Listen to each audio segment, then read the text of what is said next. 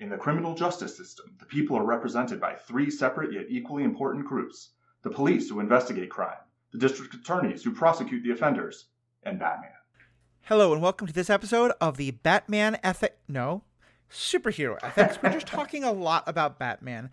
It is kind of fitting for myself. A lot of my ethical questions about superheroes started with Batman. I know it's a topic Paul and I have been discussing for quite some time. And so today we're getting to what is, for me at least, kind of the holy grail of these conversations, The Dark Knight. We started our conversation about Christian Bale and Christopher Nolan last week, but we knew there was just so much more we wanted to say about it. So today we're going to continue our conversations about Batman and the ethical questions and the way those questions are presented and asking this question of who is our Batman as we look at the second of the Christopher Nolan movies, The Dark Knight. All that more after a commercial break we have no control over.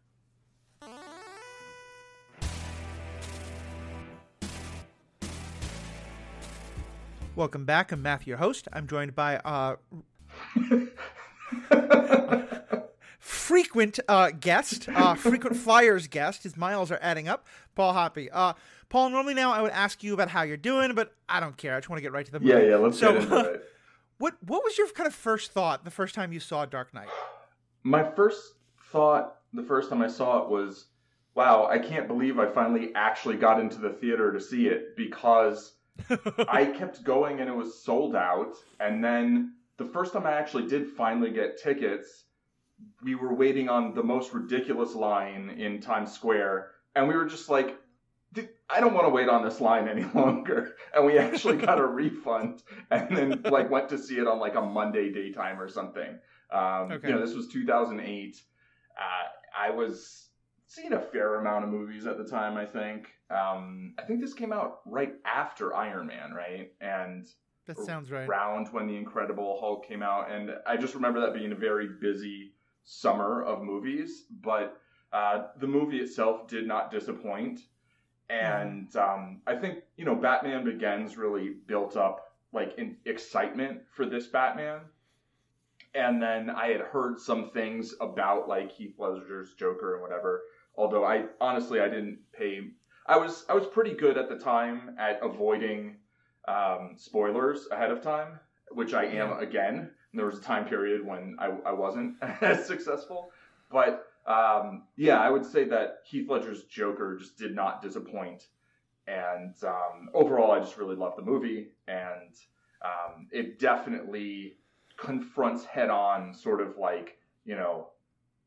is Batman, Right.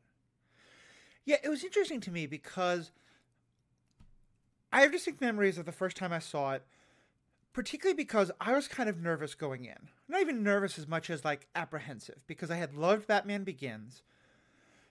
But remember, the frequency with which superhero movies get made and remade, that's something that has been a big increase in the last 30 years, 40 years, but especially even in the last 10. And this was the first. I had not been paying attention to many superhero movies. I know that, for example, the Fantastic Four had two completely different remakes in my childhood lifetime, young adult years, but I hadn't paid much attention. And so, I know Batman and the people around him had been recast again and again. But this was the first time where I was going to see a movie where I'd already seen a version of one of the other characters played by someone else now being rebooted, whereas I understand you want to keep having Batman, but in my head it was well, we already had the Joker, Jack Nicklaus, so give us someone else. And I remember thinking, therefore, it's kind of weird that Heath Ledger was going to do it again. And then I heard all this stuff about, I'm pretty sure he had already passed away by the time the movie was released. Yeah, I think he Sure, died. there had been all this stuff about just what a experience it had been for him. And yeah, I just remember being so blown away. I mean, first of all, by his, what I think can be, it is the only one to win an Academy Award. The Academy's awards are, something we can raise a whole bunch of eyebrows at. But I do think that if you wanted to say that it's in the top 5 of acting performances in a superhero media, I don't think anyone's going to argue with it. I think it's definitely one of the best. And so I was so blown away by that. I was so blown away by how real it felt. It felt to me like all the things about Batman Begins, even more so. Especially in terms of the topic that I know we kept talking about last week of just this question of how do you fix a broken justice system, and you know, if you're breaking the law to fix the system, can you eventually stop doing that? So yeah, it set for me what was the absolute high bar that I thought could never be achieved again. I think there have been some of the MCU movies that have hit it. I think honestly, probably if there's one movie that comes closest, it's Logan, which is a Marvel movie. It's not an MCU movie. But it's still pretty damn rare. So to me, I think it is still very much in my kind of like absolute top of superhero movies. And just as we've talked about, it's not necessarily that it is essentially like, there's some little parts of it where maybe I like this person's Batman a little more, or this person's Gotham a little more. But I think overall, if I had to pick one sort of aesthetic and genre and mood and feel to have Batman stories in, it would probably be this one. Yeah, I mean, first of all, like, you know, the Academy Awards, like, yeesh. Don't get me started on them. I did, you know, root for Ledger to win the award. Not that, I guess, he cares. I mean, I think he died 6 months after filming finished and, like, 6 months before the film came out. You know, so he never saw, you know, what it became or how it was taken. I can only imagine kind of the toll that it can take on someone to try and portray a character like the Joker just in general, but then especially this version of the Joker, I think, felt more like a real person Joker. You know, like Jack Nicholson's Joker is so over the top in this. I feel like Jack Nicholson's Joker is perfect for the Tim Burton Batmans, right? Yes. But they are supposed to be this very kind of surreal, not this, you know, there's like a grittiness and a darkness, but they're not kind of like level-headed or like not, that's not really the right word, but just like they don't feel like, oh yeah, that could happen here, you know. It's not grounded in that regard. It's meant to be, that's the word, kind of surreal, metaphorical, that kind of thing. Yeah. I will say that, you know, that The Dark Knight was also nominated for sound mixing, which I would strongly disagree with. Yeah, it won for sound editing, which I believe has more to do with sound effects. Sound mixing has more to do with sound levels. I don't know technically exactly what each person does. My mom did work in editing, and her specialty was sound, and so that's something that I've always kind of really paid a lot of attention to. And so that, you know, for a movie that on a technical level is just almost flawless, the sound mixing like kind of makes me like, I'm like, why? But yeah. I will actually place that more on Christopher Nolan, because apparently a lot of his films are that way, and a lot of people have complained about a bunch of different films. So whatever, we get that out of the way in terms of the only technical complaint. I'll just add to that, because one that's often brought up, and I think it's very linked. Watching Batman Begins just literally a day before I watched Dark Knight. Yes. Reminded me that the voice modulation on his like, to me it ties in because it's the sound stuff. Absolutely. The voice modulation on Christian Bale's Batman is just so unnecessary. But so put all that aside now. Right. Go on with your point. Yeah. And it just, the sound at points is very effective, right? Like I can conjure up the feel of the music, and I think there is supposed to be, there's meant to be some sort of actual like physical feel when you're at the theater, you know, the way things hit. But like, I want to hear what people are saying. That's just like a little idiosyncrasy I have. You know, I like to hear the dialogue. I think overall the dialogue's actually quite good. So, you know, it's not the sort of dialogue you need to hide. I just, you know, on a technical level, it's, aside from that, I think it's just, you know, the cinematography, the editing in terms of, you know, the cuts and, you know, the pacing of the film. The beginning, there's one sequence that we can get to that I felt was like a little bit unnecessary. And in terms of the writing, it feels like it has a lot of acts. I know it drew from several different comics, you know, including The Killing Joke, including, I believe, the Long Halloween. And so I feel like maybe narratively it's not it doesn't feel flawless to me in that regard, but the performances and the sort of, there is this momentum, right, that I feel like carries through. Not even like, it's not just the story momentum, it's like the performances are so like captivating, you know. It's like once Joker's there and is, I mean, which is really from the beginning, right? And I know you had asked me via text while we were both kind of watching it separately, whether the opening scene where like each of the Joker's men like shoots one of the previous ones and then they get shot by the next guy, et cetera, et cetera, et cetera. He's like, no, I'm supposed to shoot the bus driver. What bus driver? Oh, that bus driver. Like, you asked me like whether that bothered me, because that is kind of one of my pet peeves, is like villains showing like that they're bad men because they're like killing their underlings and they don't care. Yeah. And it feels different here. It doesn't feel like that's the point. Like, Joker to me isn't like, I feel like they're not trying to demonstrate something through some sort of just like arbitrary thing. It's like, this is who he is.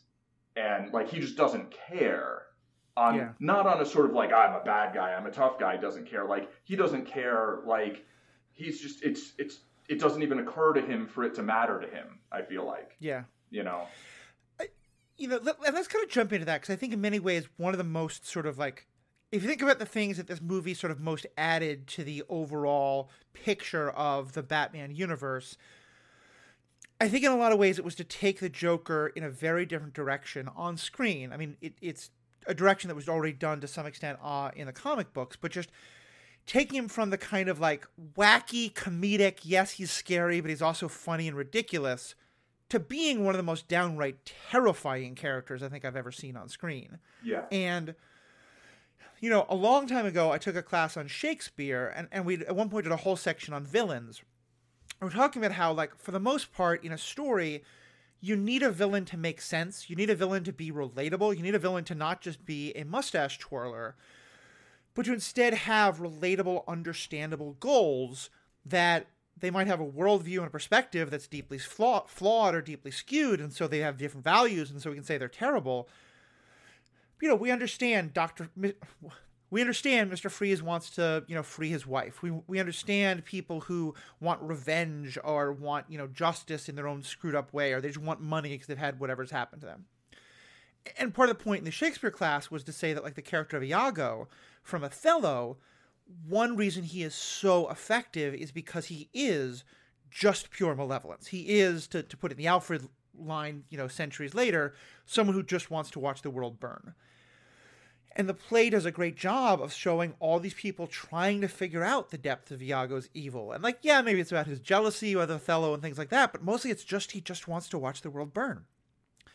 And to me, I very much feel like Joker is that. Like, the Joker character, Heath Ledger's character, works so much because he is all of those things that you want to assume about how you understand a person should work. He breaks all of them. And that happens both kind of like out for the audience, but also for the characters around him in the movie itself, which I think is part of what makes it so brilliant. So yeah, to me, that's kind of what I was asking you, because that was really what I thought. I was like, is all the normal, like, well, come on, there's no reason a person should do this. It doesn't really apply to Joker because of just how different he is.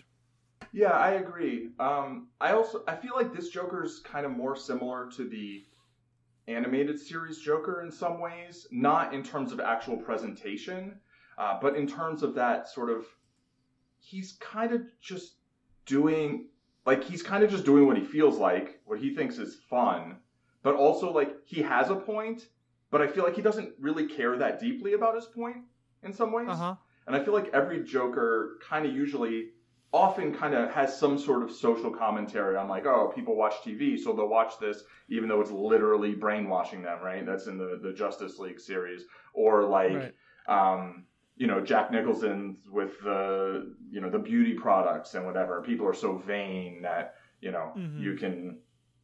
They'll use these products or they won't. And here, this one, I think, is kind of trying to make a comment on, humanity and how, humans will turn on each other and how people are fundamentally selfish, or, you know, it's the kind of Killing Joke thing of like one bad day and kind of anybody can get pushed over the edge. But at the same time, I feel like this character doesn't necessarily care that deeply about that. It's kind of just like what he's doing that week, you know, and like it's not this like very logical. I mean, he does have a plan. He plans a lot. I mean, first of all, he takes down the mob, you know, in a way that no one else really was able to do. And, you know, he plans the bank robbery. He steals all the mob's money, and then he walks in, and somehow he's able to get out, despite like walking into a meeting with all the mob bosses, right? Like they let him go because they're like, yeah, he probably will blow himself up to blow us up. And, you know, and then he plans all the stuff with Harvey and Rachel, and then the fairies. And then the fairies are one of the things to me that kind of feels like it's a little kind of more than we need in some ways. Like in some ways I could have gone for a little bit smaller, kind of tighter movie. But that is kind of like, in some ways that's like the misdirection that he's giving you. To be like, here's the big main conflict, and here's what you need to sweat. And there's like, oh, but by the way, you know, this other thing too. Yeah, it's such an interesting thing because I think the thing about this Joker is I do think, he describes himself as an anarchist, and I think on some level that's part of what he's trying to do. But I think his goals are much smaller, you know?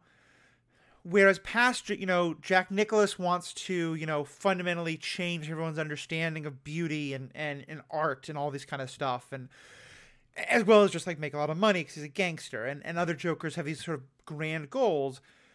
This one, I think, you're right, a lot like the Mark Hamill Joker, is much more focused on, like, he looks at Batman, the police, and the mob as all in this kind of dance with each other where they're all following sort of unspoken rules, and he thinks that is all utterly ridiculous. Yeah. And it's more like to some extent, the whole thing with the fairies, which I think I like more than you do, but I also understand the concern about it. I don't think he cares at all what the larger public will learn. Right. I think he wants Batman to learn a lesson. He wants Gordon to learn a lesson. And same with Harvey Dent. You know, the whole thing is that he wants to tear these people down, but it's mostly because he thinks that Batman and all these other people are lying to themselves. And that's, I think, in many ways, the key part of the movie, because part of what we learn is that in some ways he's wrong, but in some ways he's completely right. Yeah, I think I like the metaphor of like them all being in this dance with one another, and Joker's kind of like, mind if I cut in? And, yeah.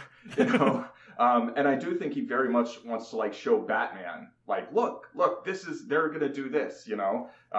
And he kind of like wants to show them his worldview. It's funny that he does, I think he actually describes himself as an anarchist, right? Which in general, in terms of like political anarchism, generally is based in the assumption that people won't behave the way this Joker wants them to. Otherwise, it probably wouldn't work very well, right? And like that's probably the most legit critique of anarchism as like a political, point of view. But this Joker is very anarchistic in terms of just like, you know, he's like all of these little laws that you live by. You know, it's like they don't work basically, and you know, there's an extent to which like. I kind of agree. Like, you know, if you look at how the justice system actually functions, you look at how there's a line actually in Gotham, I think, that Falcone says something like, you know, for organized crime to exist, there must be law and order. Like, otherwise you can't really have organized crime, right? And that it's those things are all kind of like built on how the law works, and then Batman is trying to step outside of the law, but still kind of like serve the law in essence by stepping outside it, right? And I think Joker's point is kind of like, yeah, that's not going to work, and it does, and it doesn't. You know, he kind of goes like 1 for 2, right? Yeah, like I think a really good way of just setting up this whole concept very early in the movie is the kind of manager of the bank that Joker robs from at the very start of the movie, you know, says, criminals in this town used to believe in honor, respect. Right, yeah. And it's like, that's just such a, I mean, I think there is this concept a lot. Maybe there was, I think you can say that like there were parts of organized crime that, and maybe still today, that some folks have like kind of like, yeah, we only kill our people, we don't kill their families, and like there's different codes that people live by. But on some level, the whole idea of that is kind of ridiculous. Yeah. And also highly, highly romanticized in ways that are not at all the actual truth of what's happening. And so, yeah, I thought having that guy say that line is just such the perfect sort of setup of, yeah, this is all the things that Joker is fighting against and as blowing up,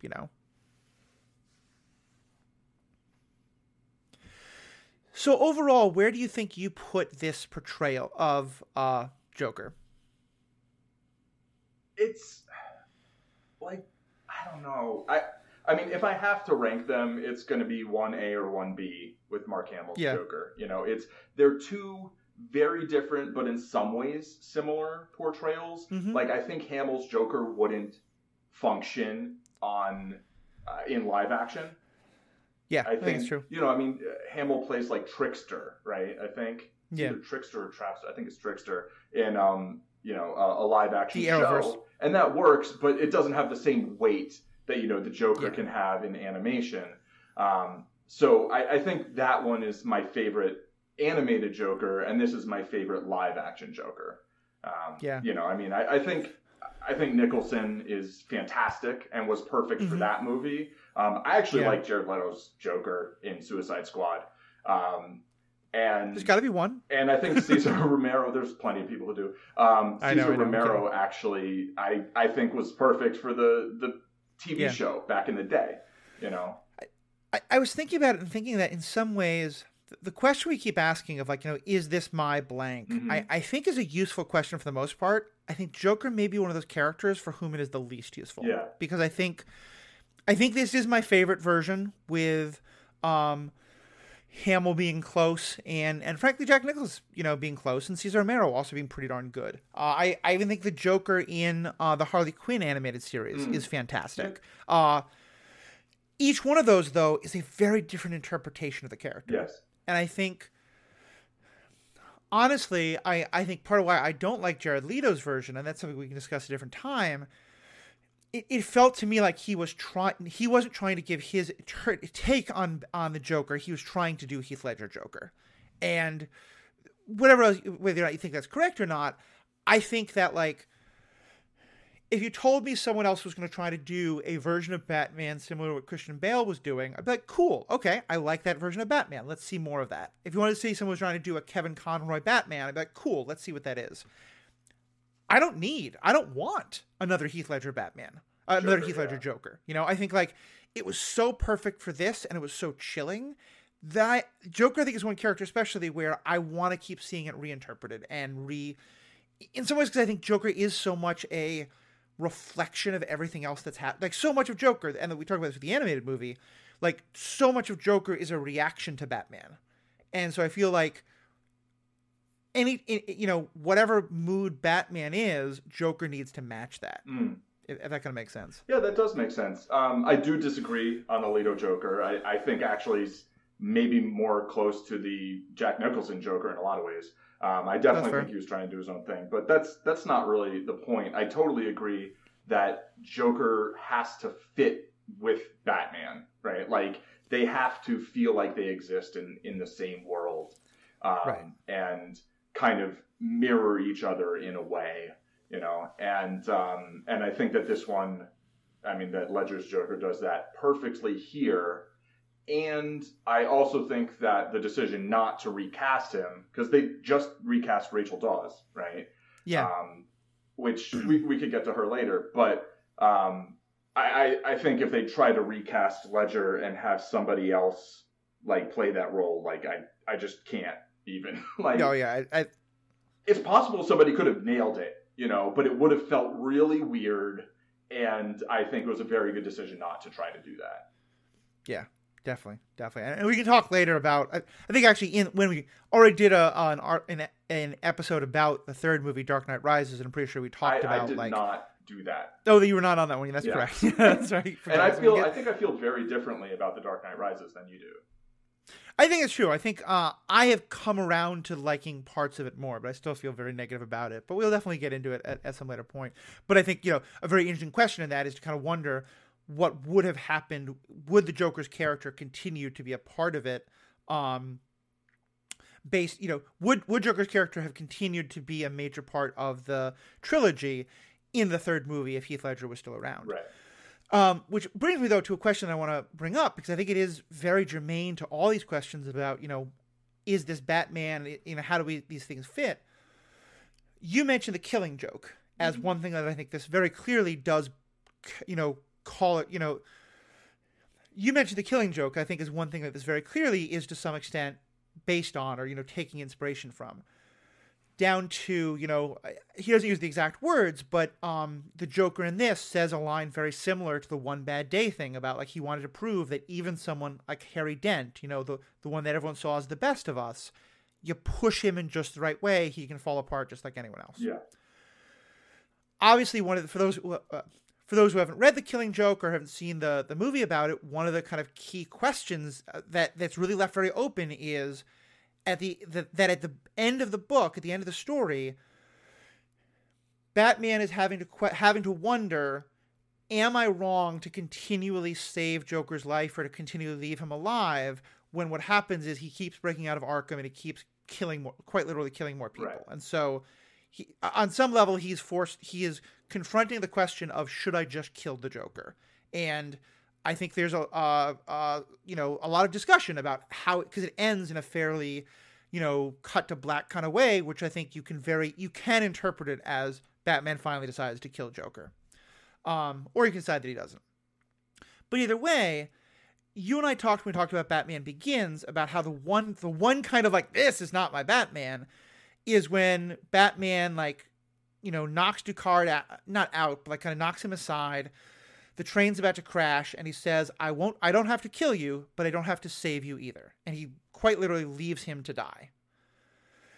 In this, for me, it didn't feel coincidental. We see Joker get knocked over the edge, and he's falling to his death, and he's just he's screaming, but kind of whatever, death's gonna be cool, we'll see.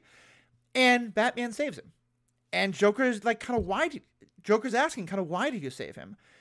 To me, it felt so similar to what happened with Ducard at the end of the last movie that I thought it was very intentional, and it was kind of supposed to be a commentary on the no, actually Batman is the guy who saves the Joker, even if maybe you think he shouldn't. What's kind of your take on all that in terms of both The Killing Joke and the Batman Begins and how that scene played out? Yeah, I mean, first of all, I'm a big fan of people are free to interpret media how they choose, Yeah. I think that's great. You can think about something a particular way. I can retcon in my head, Ducard was Ducard. He wasn't Ra's al Ghul. Whatever. Yeah. I absolutely hate the take of The Killing Joke that, Batman kills him at the end. No, hard pass. That's fair. Very much not my Batman. But would you at least agree that the story is set up in a way to, the idea is that Batman has to really confront that question? 100%. Yeah, okay. To me, that's the more important point. Yeah, for sure. No. Yeah, I wasn't disagreeing with your overall point. Just that detail, But I think the point of The Killing Joke is that Joker is trying to push Batman or Gordon over a certain line, and that Batman's just no, and there's another sort of version of The Killing Joke where maybe it's not Batman, but that maybe we'll talk about someday. And it kind of works a little differently, and I think it's interesting, and here I think it works very well with Harvey Dent, knowing that he's Two-Face, right? That is the character's story, originally. And so I think they, took the sort of the essence of The Killing Joke and then applied it here. And I think in a third movie in a universe where Heath Ledger is fine, I think you absolutely bring Joker back. I don't think you necessarily make him the principal villain, but I think you make him an important part of the plot, Yeah.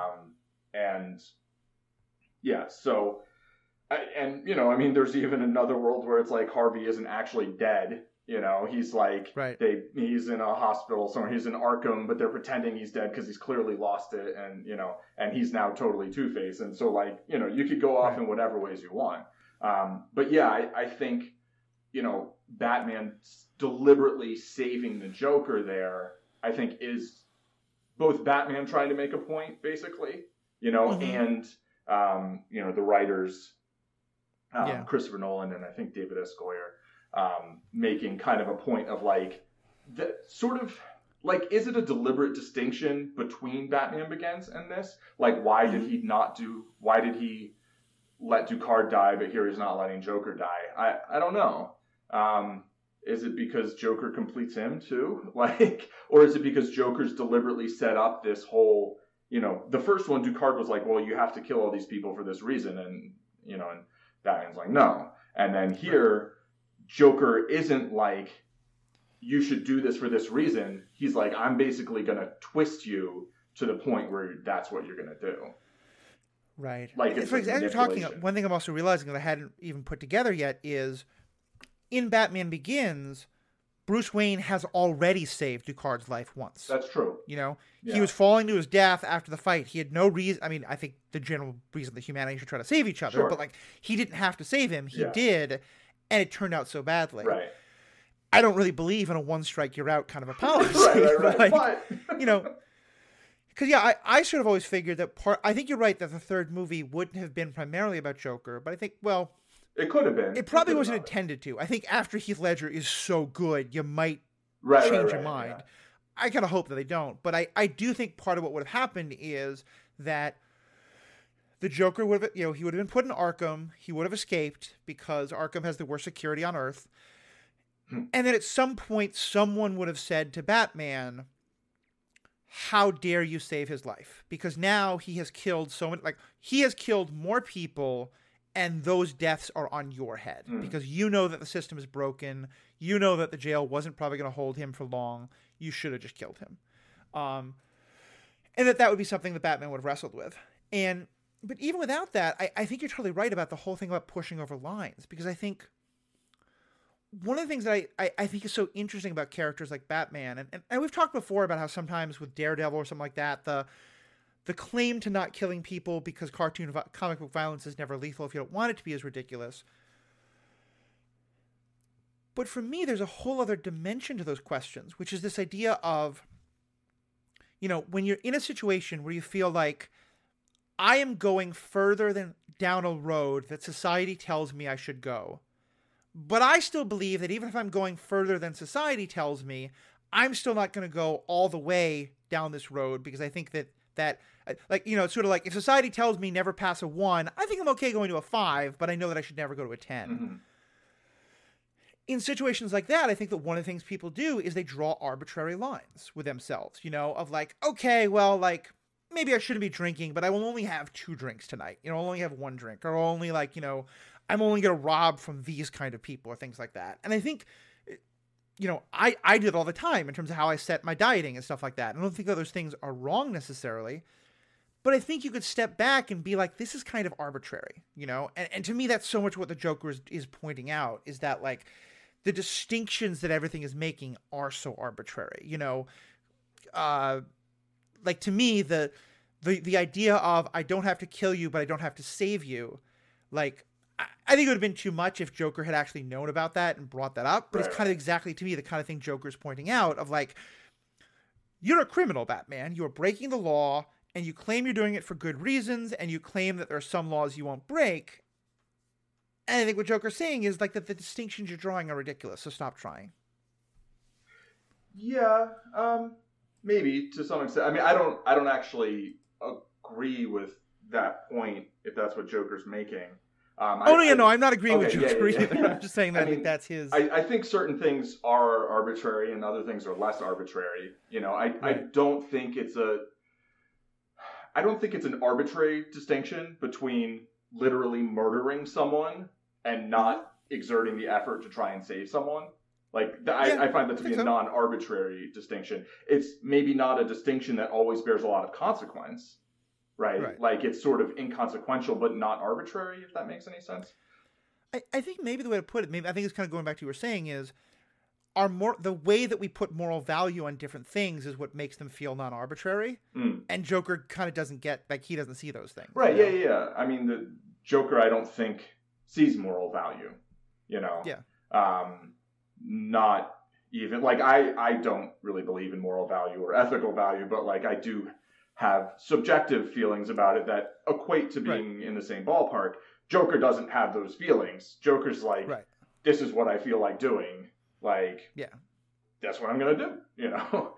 And I think he does think, like, you know, Batman and, you know, the mob and, you know, the various arms of law enforcement all have their own things where they're basically restraining themselves maybe from doing some of the things that they would otherwise want to do that would then maybe actually be coherent with what their goals are.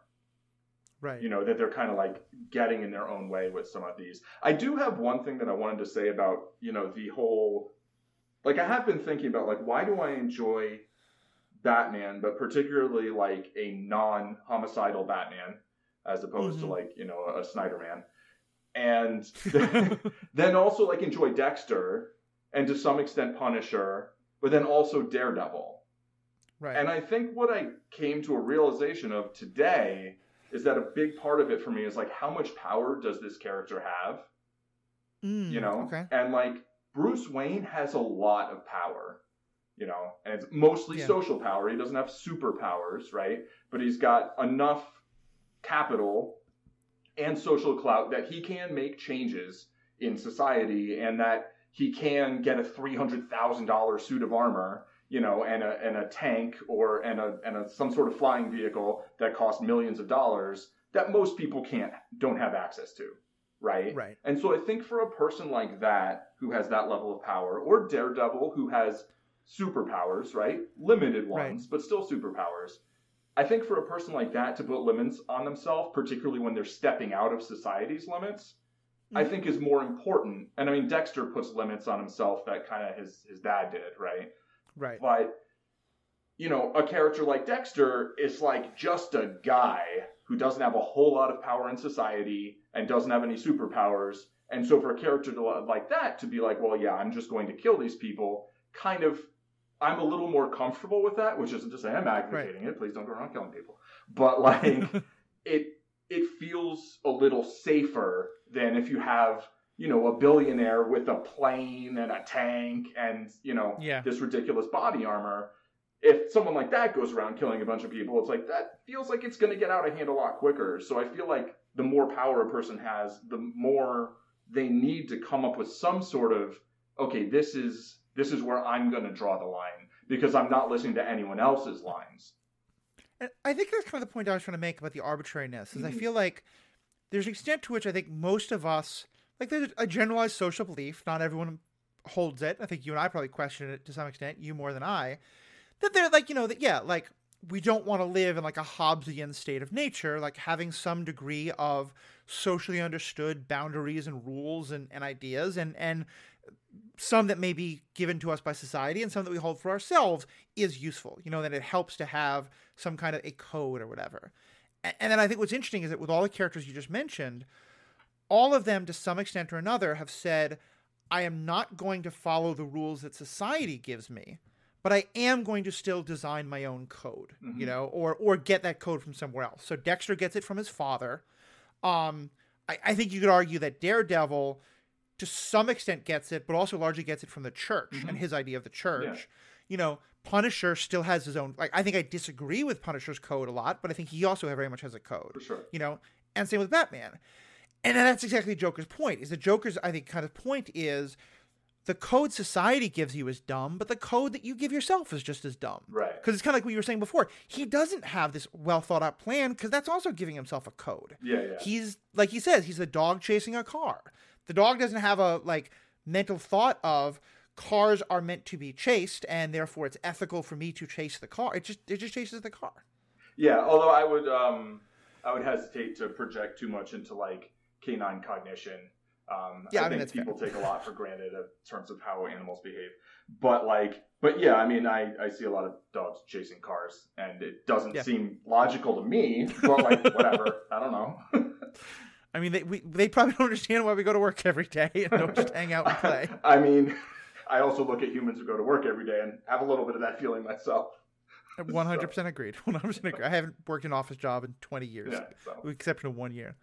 So let's talk about kind of the two. It's funny that we're constructing this so much around Joker, but I think he's in many ways the heart and soul of everything this movie is saying. Mm-hmm. Let's talk briefly about the ferry things. I think it is such an interesting kind of like it's kind of the central moral crux of the movie in that one regard. At least it's meant to be, and we can argue about whether it's good or bad. Mm-hmm. What's kind of your objections to the ferry scene? It just feels like really. I mean, okay, so it's a thing that Joker has set up as a thing, right? So contrived is like, well, I guess Joker contrived it, so that's fine. I kind of think they'd all blow each other up, probably. Like, I want to think that they wouldn't, you know? And so it's kind of, to me, it's set up as a, you know, it's like a fight for the soul of Gotham, or like, but like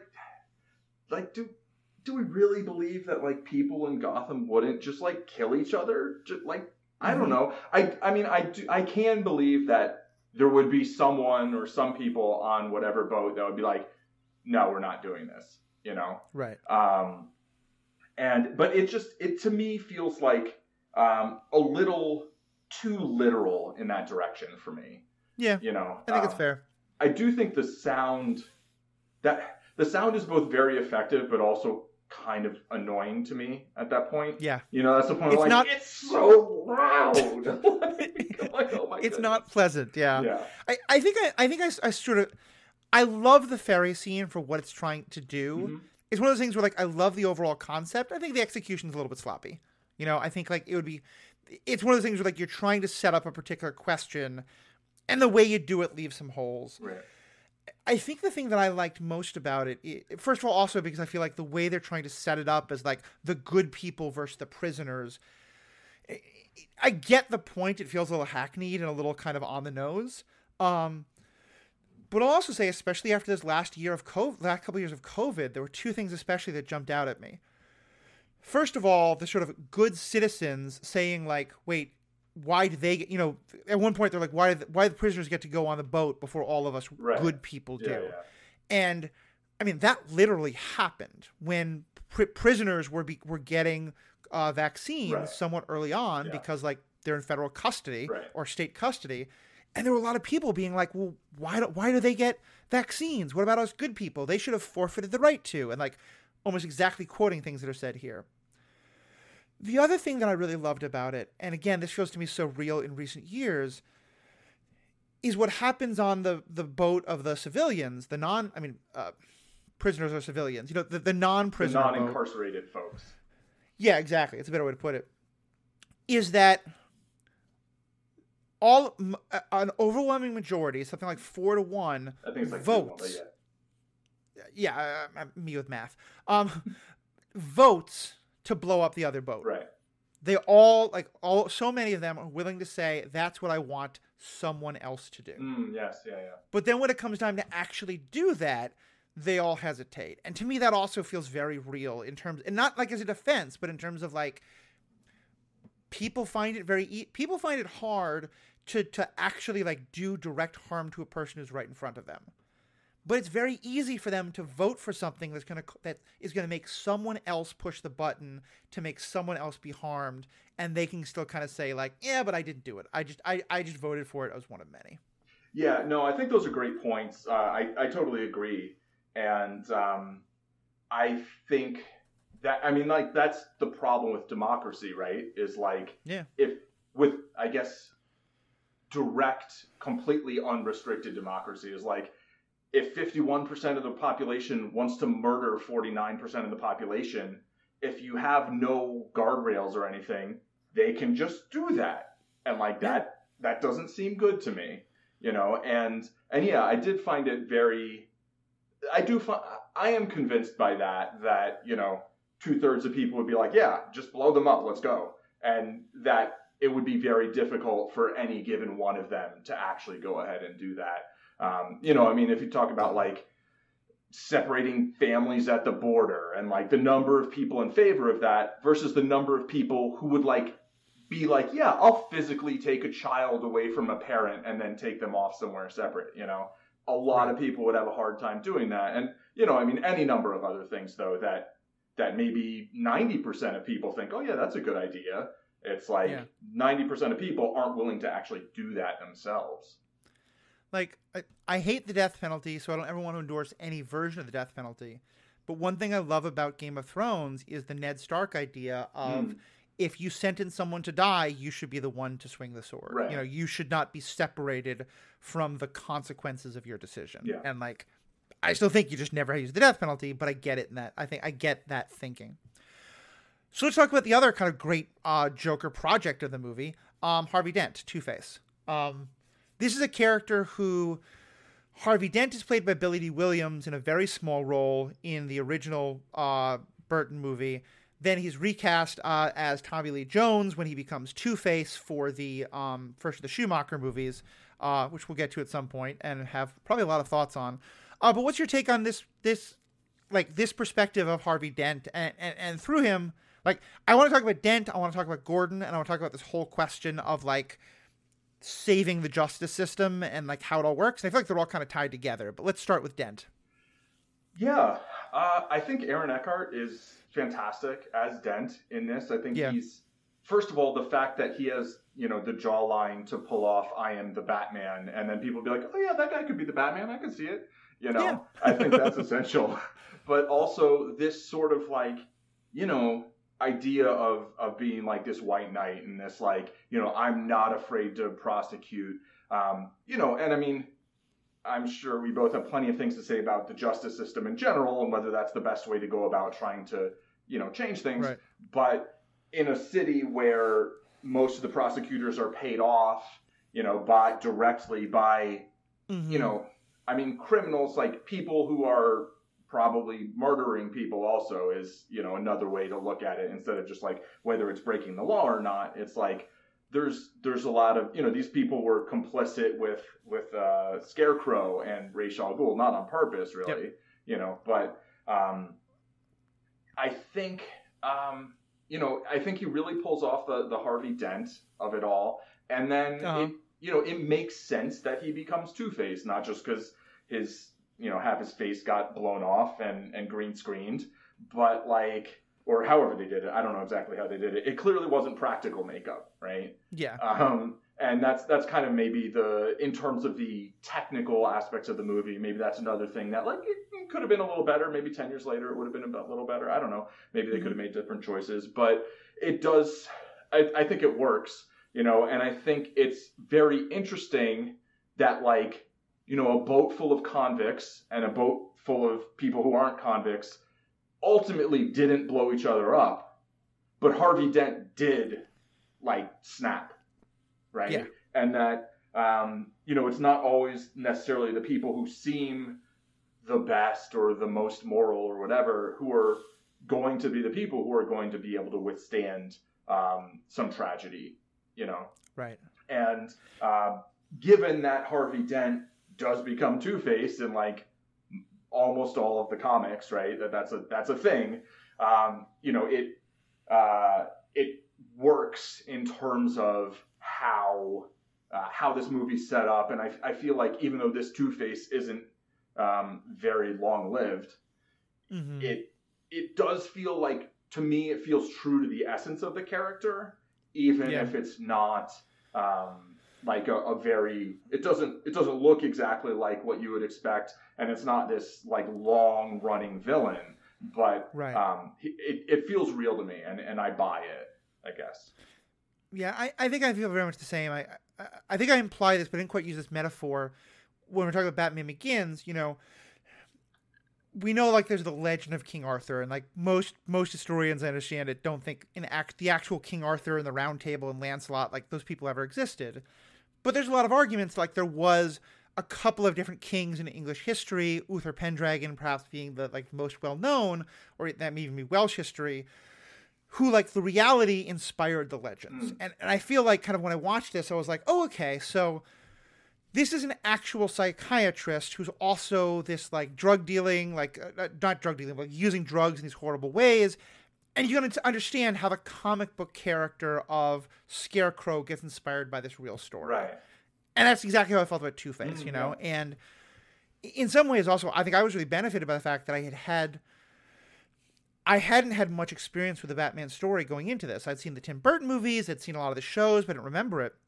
So I had no connection that he was Two-Face. Right. Even after like all the stuff with his burns, until he's, you know, like, tell me the name they had for me when I was in Internal Affairs, and it's Two-Face. Yeah. So yeah, I loved that, and you know, and so like there's a couple parts of his story that feel a little more fantastical. The makeup just didn't look real to me in a way that, like, for example, Joker's makeup looked like. There are other versions of the Joker. Like Nicholas, you sort of get the sense that somehow the chemicals like burned the Joker maker onto his face, or whatever. Right. Yeah, Here, it's pretty clear this is a guy who's putting on this makeup every day. Right. He's been disfigured somehow, and then he puts on this makeup to kind of play with that. Right. I think the Harvey Dent character didn't feel like that, and also the whole like the gun in the courtroom scene is great. Yeah. It's really fun, and then you think about it for 10 seconds, you're like, that doesn't make any sense. Yeah. But I think they do such a good job with the Dent character because we'll get to the Justice Triangle in a bit, but to me, one of the things it shows is that, like, yes, he is kind of the best of them, and that he's the one who is, like, dedicated to the law. He is going to be lawful good. He is going to stand up for everything. But where it all falls apart for him is when he realizes that, like, he can't trust other people. You know, him and Gordon not being able to trust each other is, to me, one of the most heartbreaking parts of this movie, because so much happens because they don't listen to each other about the problems within each of their own agencies. Yeah, true. And I think one of the things that is really essential to it, though, and this is, again, such brilliant writing, is that the bad day that Dent has doesn't start with Rachel dying and his face being blown off. It starts with him coming to realize all the different things that are, you know, just how deep the corruption goes, and him having that scene with the mob person who he has captured, who he thinks has killed Gordon, and he's basically going to kill him until Batman stops him. You know what I'm talking about? Like, he's in an alley with a prisoner, and he's like about to shoot the guy, and Batman stops him, and he's doing it kind of like let's luck settle it. Like he's gun. Yeah.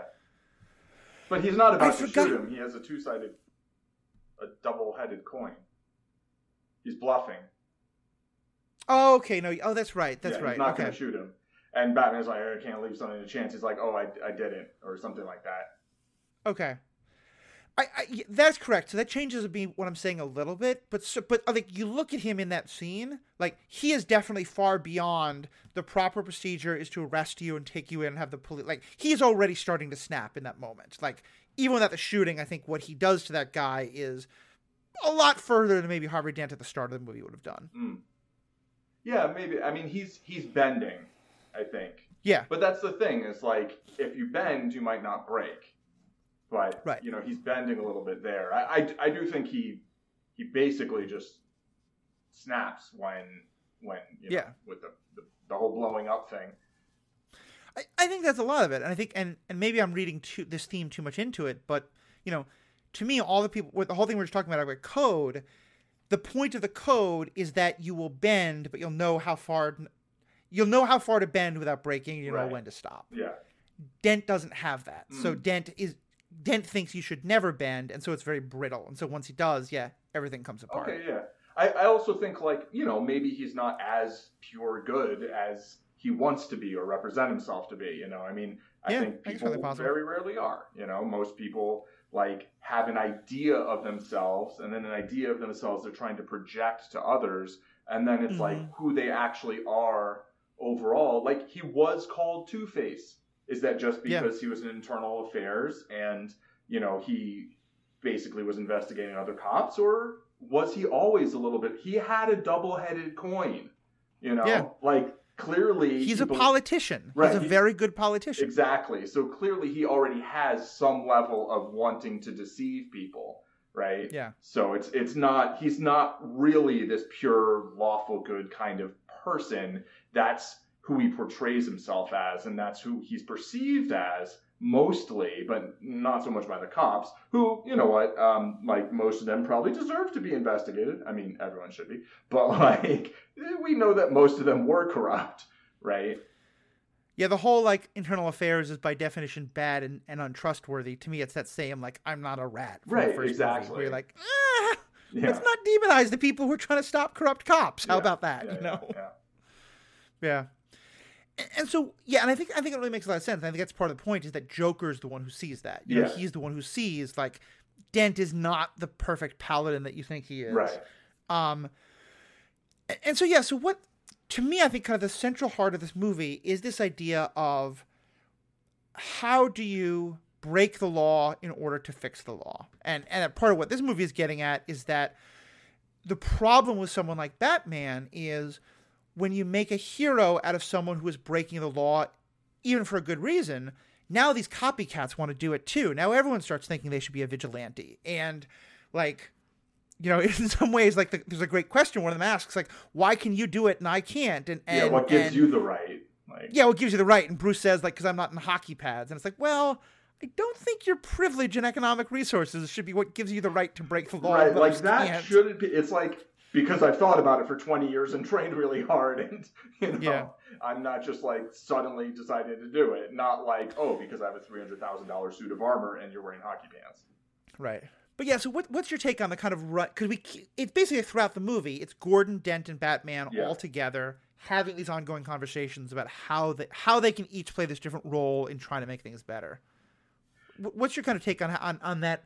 The different in some ways it's a philosophical debate about what do you do to bring about justice in a world with a broken justice system, which is a philosophical debate with no meaning for us today, of course. Right, but right.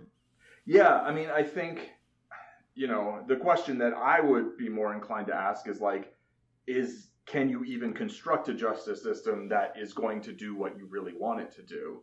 Or and further, like, what do you really want it to do? You know, do you want it to put criminals away in big quotes, or like, do you want it to discourage people from like killing each other, or do you want it to exist in order to basically preserve the power of the powerful? You know, and that's basically the justice system has been working very well up until this point.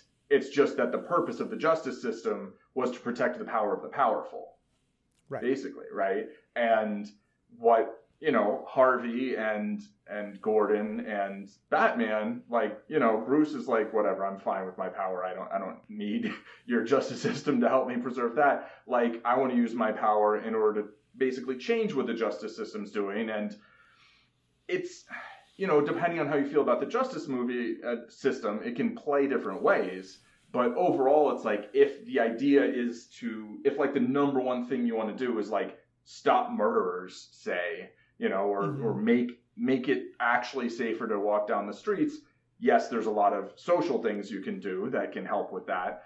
But, you know, there are people going around with guns, like shooting people. And if most of the cops aren't willing to like do anything about that, and they're literally getting paid to be complicit, then, you know, you either need a number of cops who aren't in on that, right? Or you need somebody who, you know, like, I think the idea of Batman and having this secret identity is particularly useful in something like that, where like, I don't think we ever see like Gordon's family getting threatened, right? But like his wife leaves him between Batman Begins and The Dark Knight, I think. Or is that between... No, I'm sorry. No, that's completely not what happens. That's after The Dark Knight. But so that's actually the point. Yeah, there it is. That's the point. The point is that he does have people who can be harmed.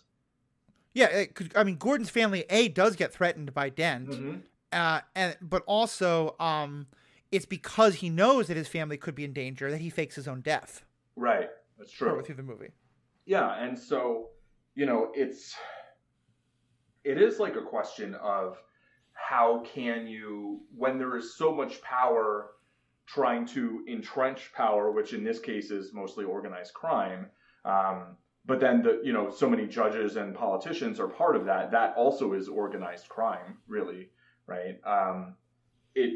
It does seem credible to me that the law is not that well equipped to deal with that. And in The Dark Knight Rises, we find out that after Harvey Dent dies, they like make all these laws that sound very like maximum, minimum sentencing kind of requirements and stuff like that, denying parole, blah, blah, blah.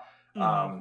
And there is this sort of idea like, oh, well, if you just lock up these 1,000 people, everything will be fine. And it's like, that's not really how society works. But within the framework of a superhero crime story, I think it makes sense, right? And the question is always, though, like, who can you trust? And Batman earns the trust of Gordon in Batman Begins. And then Dent isn't sure whether he can trust Batman, isn't sure whether he can trust Gordon, and Gordon and Batman are kind of trying to figure out if they can trust Dent. Right. And I think one of the things that makes it even more... I think one of the things that also makes me love it is that when you figure out who the cops are who can't be trusted and who are the whole problem, they're not even people who are like, wah, look at all these, riches I'm going to get by screwing over the system. Ramirez has a sick mother who's dying and she can't afford the hospital bills. And that's how they first get their hooks into her in terms of the corruption, And I thought it wasn't maybe until the second or third time I watched this movie that I really noticed that detail, because it's such a blink and you miss it thing. But it's such she's probably the one who was one of the most responsible for everything that happens. And yet, it's not, she's in this horrible situation herself. I don't think it in any way justifies what she does, but it's also I can't hate her. She's not just greedy. She's not just let's have crime. She's in this horrible situation that I think a lot of people will be I don't know, maybe I would pass on what seems like a little bit of harmless information, and then it just gets worse and worse and worse. I think that was a really important point in the movie, right? Is that it's not a whole bunch of people who are actively, proactively trying to corrupt the system or proactively trying to enrich themselves. It's a lot of the people are just people who someone got leverage on, and then they're just they kind of don't have a way out once they're in. Right. Totally. In that regard, to me, I think it's probably why I love both of them so much. So much of the kind of ethos of this movie about crime and justice and the role that an individual can have in fighting a corrupt system reminds me so much of The Wire. Oh, yeah. And it's a little bit of a different take. There's more of the power of the individual, but it's very much that same thing of it's not about individual people. It's about the system being broken and you have to fix the system. And being able to get your hands wide enough to get around the whole system to fix it is just almost impossible. Right. Absolutely. So in terms of the third element of that kind of triumvirate of the movie, we talked a little bit about Gordon, but then we kind of pushed off the Gordon conversation for this. What's your take on this position on Gordon? I love this portrayal of Gordon. I think Gary Oldman is he's such a chameleon, first of all. Yeah. I remember, I think the first time my mom watched these movies, and, she had been talking at some point about how much she loved Gary Oldman. I'm he's Gordon. And she's like, wait, what? Really? Yeah. He's and so it's different. I'm sure not the only person, who doesn't match him, him up here with him and everything else he's in. I think, it's funny that I think The Dark Knight won best European film in some film awards. Because we think of Batman as this American, Gotham is kind of New York, although it's mostly Chicago and these and but so many of the actors are British, and the director, of course. And this Gordon he just feels like a real world Gordon who is in this very difficult place where, he does want to do kind of what he signed up for, but that's very hard to do. And, the thing is, it's as a cop, you're not trying to do the whole thing yourself, right? You have a team and he puts together a team. But, I think Harvey Dent asks him at some point, how can can you trust your people? Like, da da da da. And, you know, he's basically like, yeah, you chose these people who weren't all entirely trustworthy. And Gordon's like, you know, I picked from what was available. Right. Like, it's not like there was this fountain of like not crooked cops. And it's like he did his best to vet them, but obviously he wasn't flawless in that. And, you know, it's hard. And I think that's a pretty vital part of his character. And granted, the perspective that I think many people, particularly white people, have about the police has changed quite drastically since when this movie came out and today. And I think if other folks, especially those who've been much more on the receiving end of police violence, want to be like, so you mean you just woke up?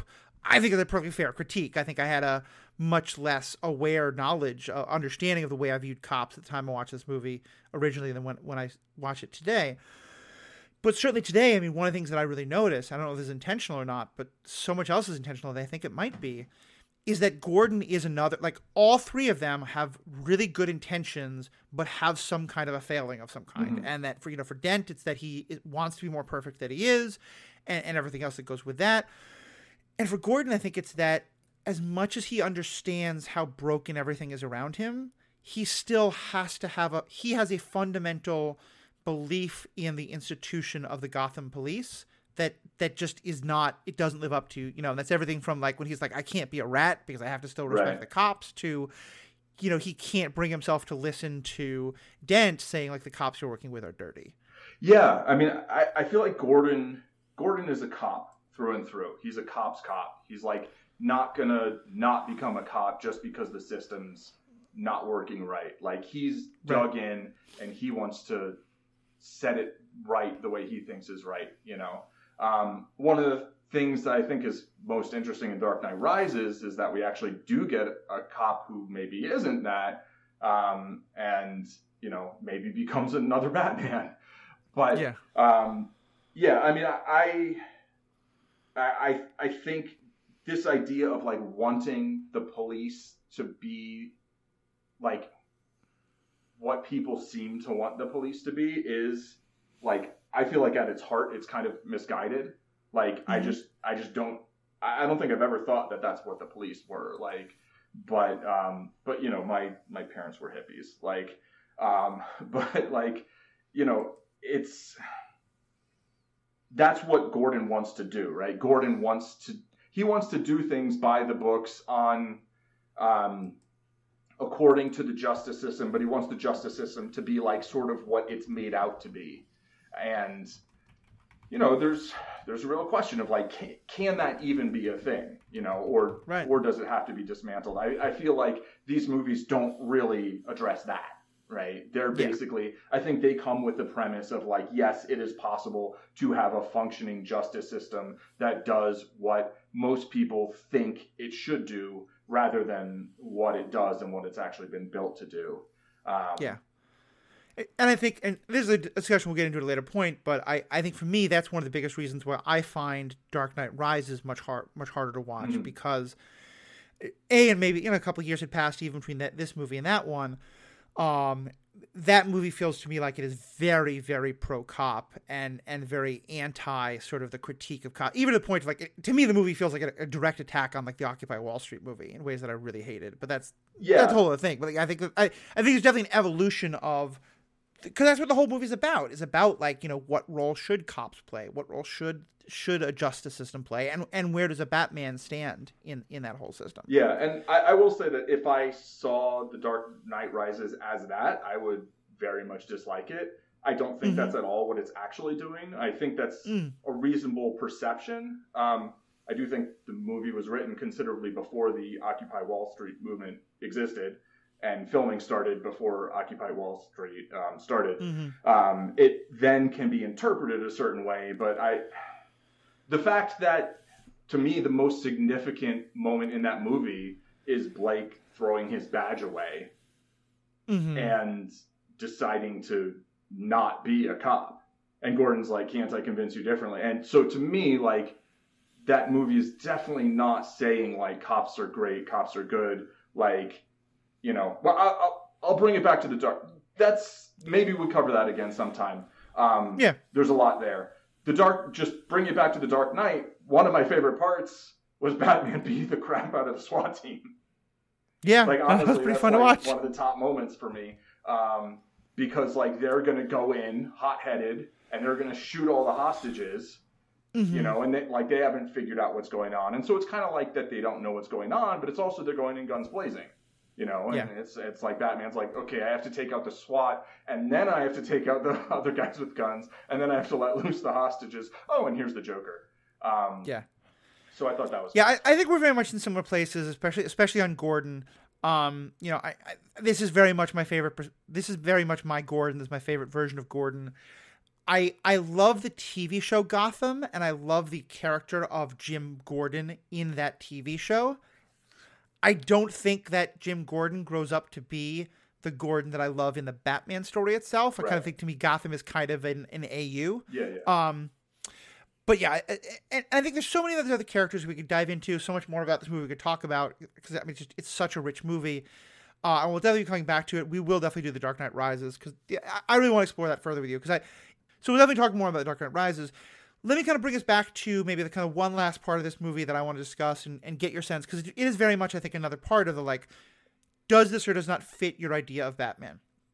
Which is where, you know, he's taken this idea of using tech to be a great detective to basically figure out a way to, like, hijack every cell phone in the world, or at least at this point in Gotham, but he could do it anywhere, to spy on everybody at all times in order to figure out, like, these things to do, and he uses it to basically create sonar, but also to, you know, find the Joker and stuff like that. And I mean, at the time, it seemed like a possible future to be afraid of, and maybe kind of fantastical. Today, we know that Google and Apple and companies like this have done exactly this at the government's request.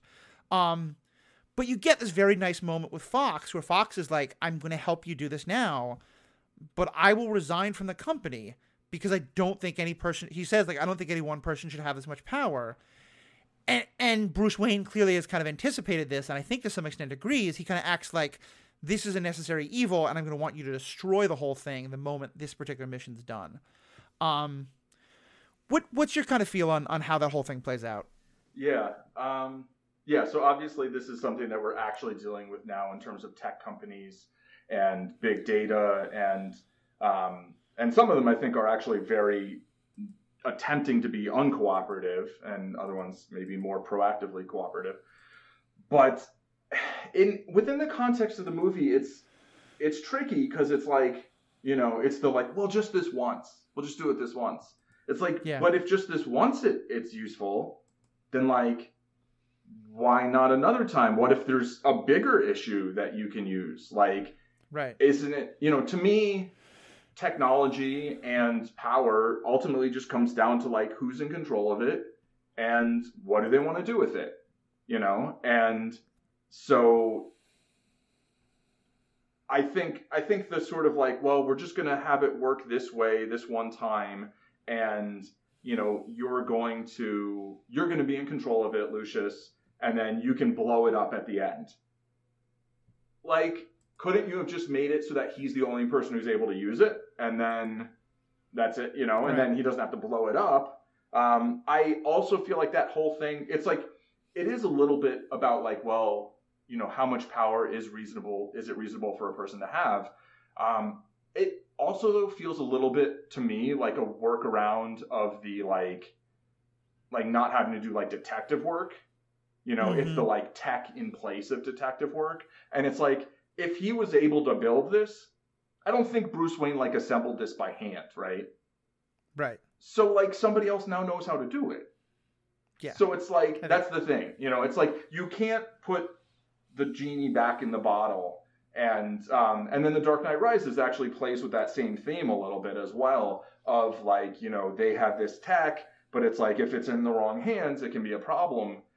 Like, I think technology just moves forward, you know, and I don't think there's a way to just be like, no, you know, we're just going to choose not to have it and not to use it, and then it'll be fine and nobody else will find it. It's like, somebody else is going to figure it out. It's probably more important to try and find ways of regulating its use, or like not having authorities use it in certain ways, et cetera, et cetera. So once you have that power, then it's like, then they're like, okay, but we're not going to use it anymore going forward.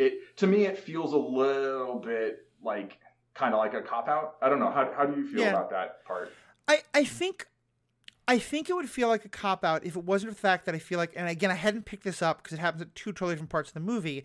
I think this is a microcosm of what they earlier set up as one of the larger themes, which is where Dent gives this whole thing about how, he references Cincinnatus, like this figure from Roman history. And like there was a period in time in Roman history where the idea was that like you'd have, their version of democracy, which had slaves and all this kind of thing, but like that the group of people who an oligarchy masquerading as democracy, but yeah. Right, yeah. A small, but certainly that's very different than a one dictator. Right. But they did have a system where like they understood that in times of utter crisis, committee rule wouldn't work, and you needed they understood it as, maybe we disagree. I think I disagree. Sure. But the idea was that they thought that in times of crisis, you'd give all the power to one person, and that person would do extraordinary things that broke the normal rules, but then that person would give the power back. Right. And Harvey Dent basically wants to do the same thing with Batman. Like he kind of wants to make Batman like the dictator of Gotham and to clean everything up. Right. And you can see that Bruce Wayne himself isn't comfortable with this idea. And I think, because I think part of it's that like, I don't know enough about Roman history to know how often that actually happened. Right, certainly like the last person who they tried to have it with was Caesar. There was a last time and it didn't go back. So. And certainly like there have been so many other times where there's been it's a state of emergency. Right. Like the declaration, like whether it's like Hitler or Palpatine, like it's never supposed to be a permanent state of emergency, but it almost always is. Yeah. And so to me, there's kind of a similar thing there of like, can you give Batman this sort of power over everything just once, but then he'll give it back? Or can you give him this power over all these cell phones just once, but then he'll give it back? Right. And so I think it's important to me that Bruce Wayne himself, Batman himself, recognizes I can't have this for good. This has to be a one-time thing. Right. But you're right. It's again one of those things where I think the point they're making is one I really like. The execution of it is maybe a little sloppy, but I also think there's a lot of room for argument and discussion, which is what I love about it. Yeah. I think it's one of many things in the movie that like basically brings up an idea and is like, well, here's this, and I feel like the movie to some extent is very overtly doing that at a lot of points, but not to the point for me where it feels like really preachy. I think for me, movies sometimes lose me, even when they're saying something that I totally agree with, but they're like, this is the message. And here it's like, that's the message, but it's like, it's actually a conversation the characters are really having, rather than, than something that just the filmmaker's like, oh, did you notice that this is the theme? Huh? Did you notice?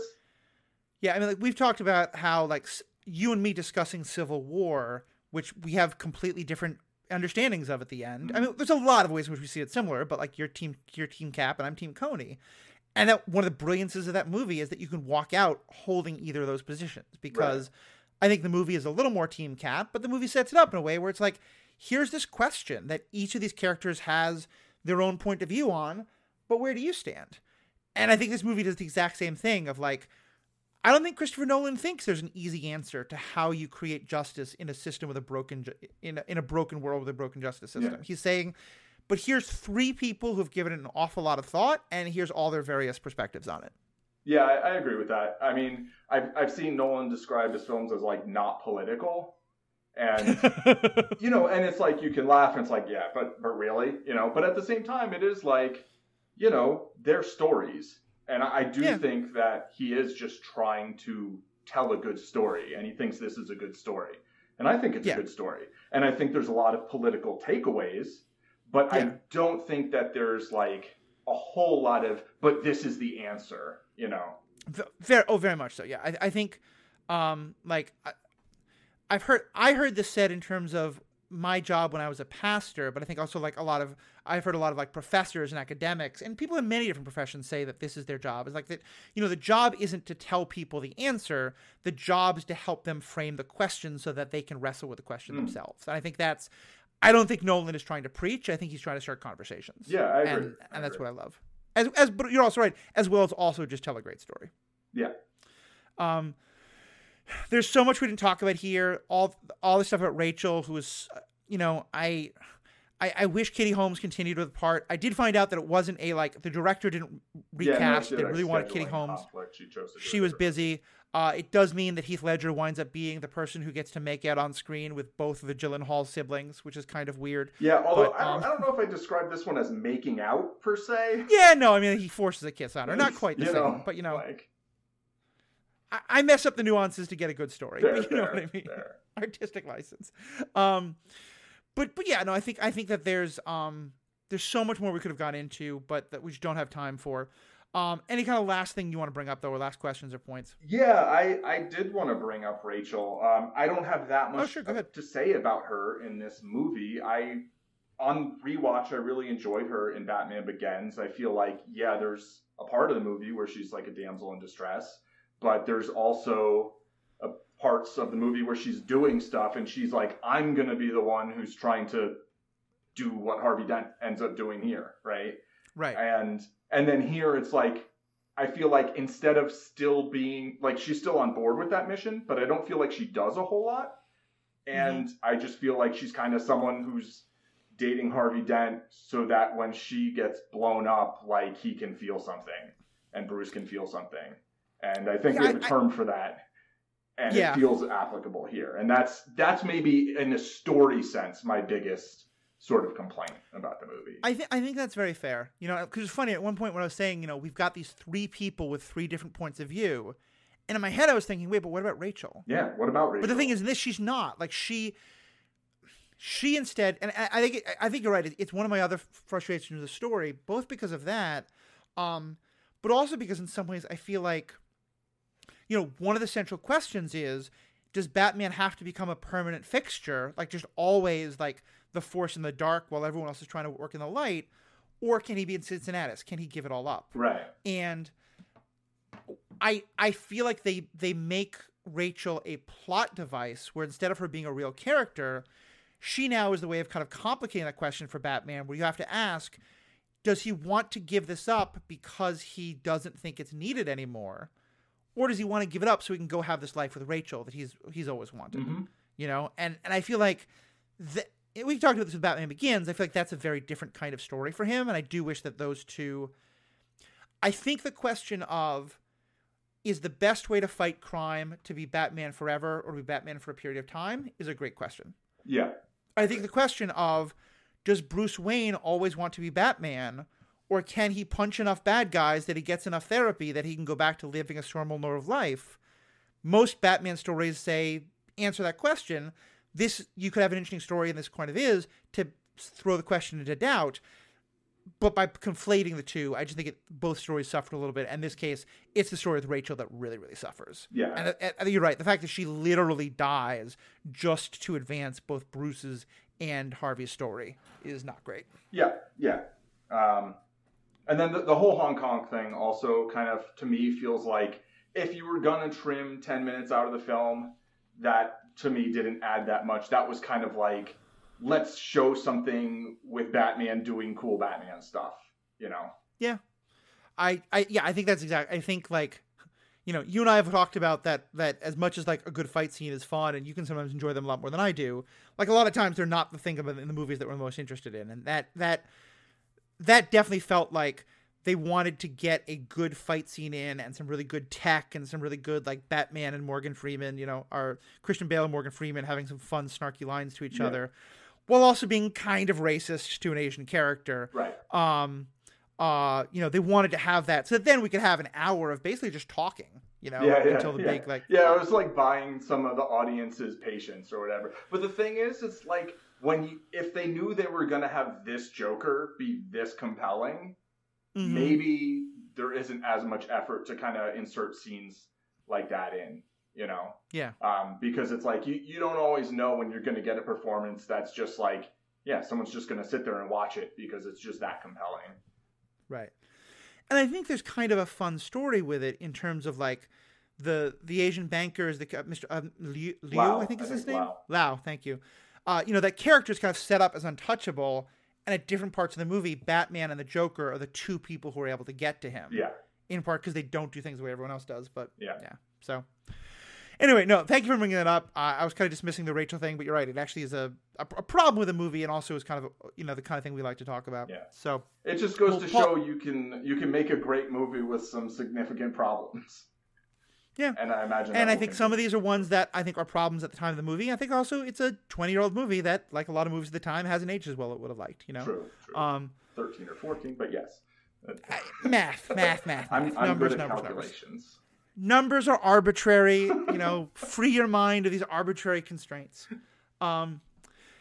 Anyway, so thank you, Paul, as always. Folks who want to check out more about what Paul's doing, just search for Zen Madman in all the places. You find great content about poker, about other stories, Paul's fiction, which is definitely worth checking out. If you want to check out more of my stuff, go to theethicalpanda.com. There you'll find all my podcasts. You'll also find all the other ways that you can give us feedback. We love feedback. I actually just got a great email about neurodivergence and Queen's Gambit that, Paul, I'm going to share with you, and you and I can kind of get into, because I think it makes definitely points out some things that I think I probably missed the first time we talked about it. I should have talked about more, but also I think I have a somewhat different take on than the perspective the writer has in. So as myself, a fairly neurodivergent person, but we'll get into that. And that's the point. Like, these are conversations. Nolan is starting a conversation. Paul and I are continuing it. But we want to continue it with you all. So write in, send us tweets, send us emails, send us Facebook posts. Paul, as your animal rights guy, how do we feel about carrier pigeons? Are carrier pigeons is that like animal abuse? Hard is that pass. like a fair hard pass? Okay. Also, so that brings up the dogs. I wasn't a fan of the whole dogs thing in this, but anyway, moving on. Yeah, that's fair. I mean, there are people who would argue that birds aren't real and they're all a tool of the government. So if you hold that belief, then maybe like a robotic carrier pigeon is fine, but probably just stick to email or Twitter or one of those. Anyway, thank you all so much for listening. Please chime in with your thoughts about it. We'd love to hear it, and have a great day.